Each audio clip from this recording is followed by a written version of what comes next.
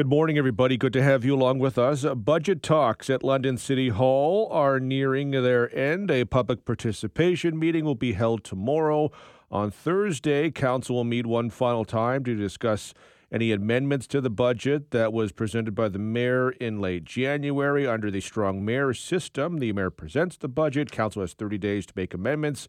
And once that is passed, the budget is final. As it stands, city budget stands at 8.7% for an increase in 2024. Tax hike of this year will add an extra $286 to the tax bill of an average home assessed at $252,000.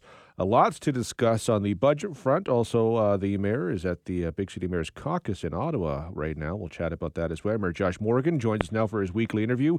Good to have you here. Thanks for joining us. Oh, my pleasure, Devin.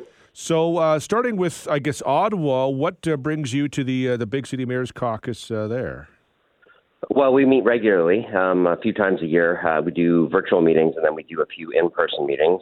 We tend to do in-person meetings when we're meeting with high-level ministers at the federal level, which we're doing today. The topics of discussion probably won't come to any surprise to folks. We're talking about, obviously, infrastructure needs, housing and homelessness and housing affordability challenges that municipalities are facing across the country. And more importantly, and most importantly, I think, the emerging discussion on the municipal fiscal framework and the fact that municipalities are in a situation across this country where we're facing enormous upward property tax pressure because we don't have the revenues to deal with the challenges that modern day cities need to face. When we look at 1 million people entering this country, over 1 million people entering this country last year, and the tremendous upward pressure on municipalities to provide new, evolving and growing and expanding services in a high-growth environment like, for example, London is in, we see federal and provincial revenues climb through increased sales and income taxes out of the pandemic, and municipal revenues basically flat. And so we have the same amount of money to do all the other things that we have to do, and that's obviously putting pressure on property taxes because we have nowhere else to go and nowhere to hide with the cost pressures we face. So because of all that, we're discussing with both our provincial and federal governments about the necessity for a fiscal rebalancing of the way that revenues come into municipalities. Long-term, stable, predictable revenues that allow us to grow modern cities is the discussion we're looking for, and so that'll be an important part of our conversation today. Is that conversation something that could see, an uploading of services, or is this new taxation tools that municipalities could employ? We're looking at anything on the table, and again, no one's looking for a net new tax here. It's a rebalancing of the tax system. When you look at the sources of revenues that municipalities have, it's property taxes, user fees, and grants from other levels of government.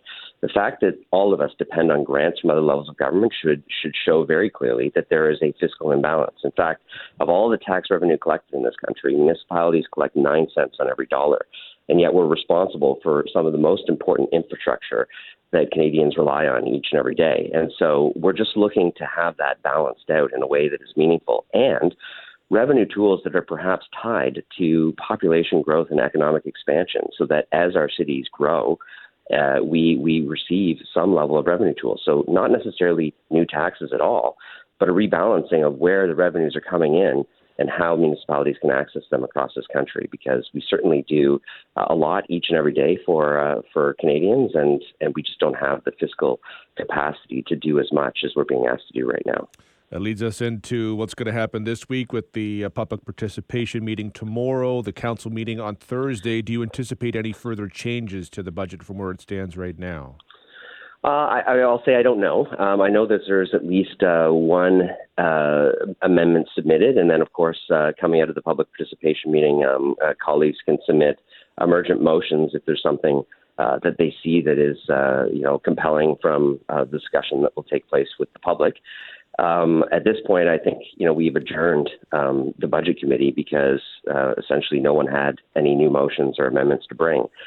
And I think we're moving towards that point where, although people would like to do a good number of things with the budget, they're starting to realize the limitations, like I just said, on municipalities across this country. And London is a prime example of being in a position where nobody wants to have to put this much upward pressure on the tax base, but we're struggling to find ways to do all of the things we need to do with public safety, infrastructure, transit, housing affordability, homelessness, without the capacity to really do it. So I don't know if there will be any further changes. I am looking forward to the point at which, in the process, this becomes council's budget and we can move forward with implementing it. I did table the budget. I did a lot of work to try to listen to Londoners and balance those priorities.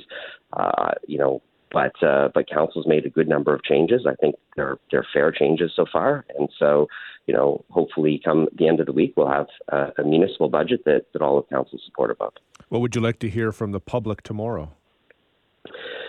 Well, there's been a tabled budget and a number of amendments to it. And so, what's on the agenda for the council meeting is the ratification of those amendments. None of them have come into effect yet. So if the public doesn't think some of those amendments are right, or thinks there should be adjustments to them, now is the time to say that before they're ratified at council, because the way this budget process now works under the provincial legislation is if an amendment is ratified, that's it. It's done. It's part of the budget. It becomes the budget. And if it doesn't, it's not in the budget. And the part of the budget that I tabled becomes the budget. So we're approaching a definitive point here. So if there is significant concern that the public has with any of the amendments that have been proposed or any of the amendments that have been defeated, now's the time to speak up and say, you got to fix this later this week.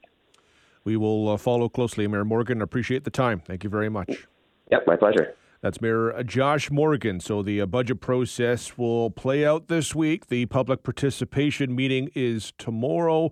Council meets on Thursday to discuss any potential amendments.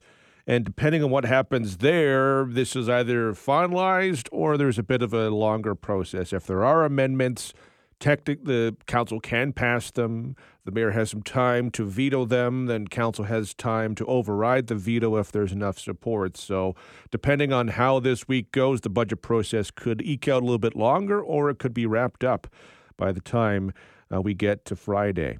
This is a pivotal week in the London budget, which currently stands at 8.7% for 2024, 8.9% for 2025, 5.8% for 2026, and 6.8% for 2027.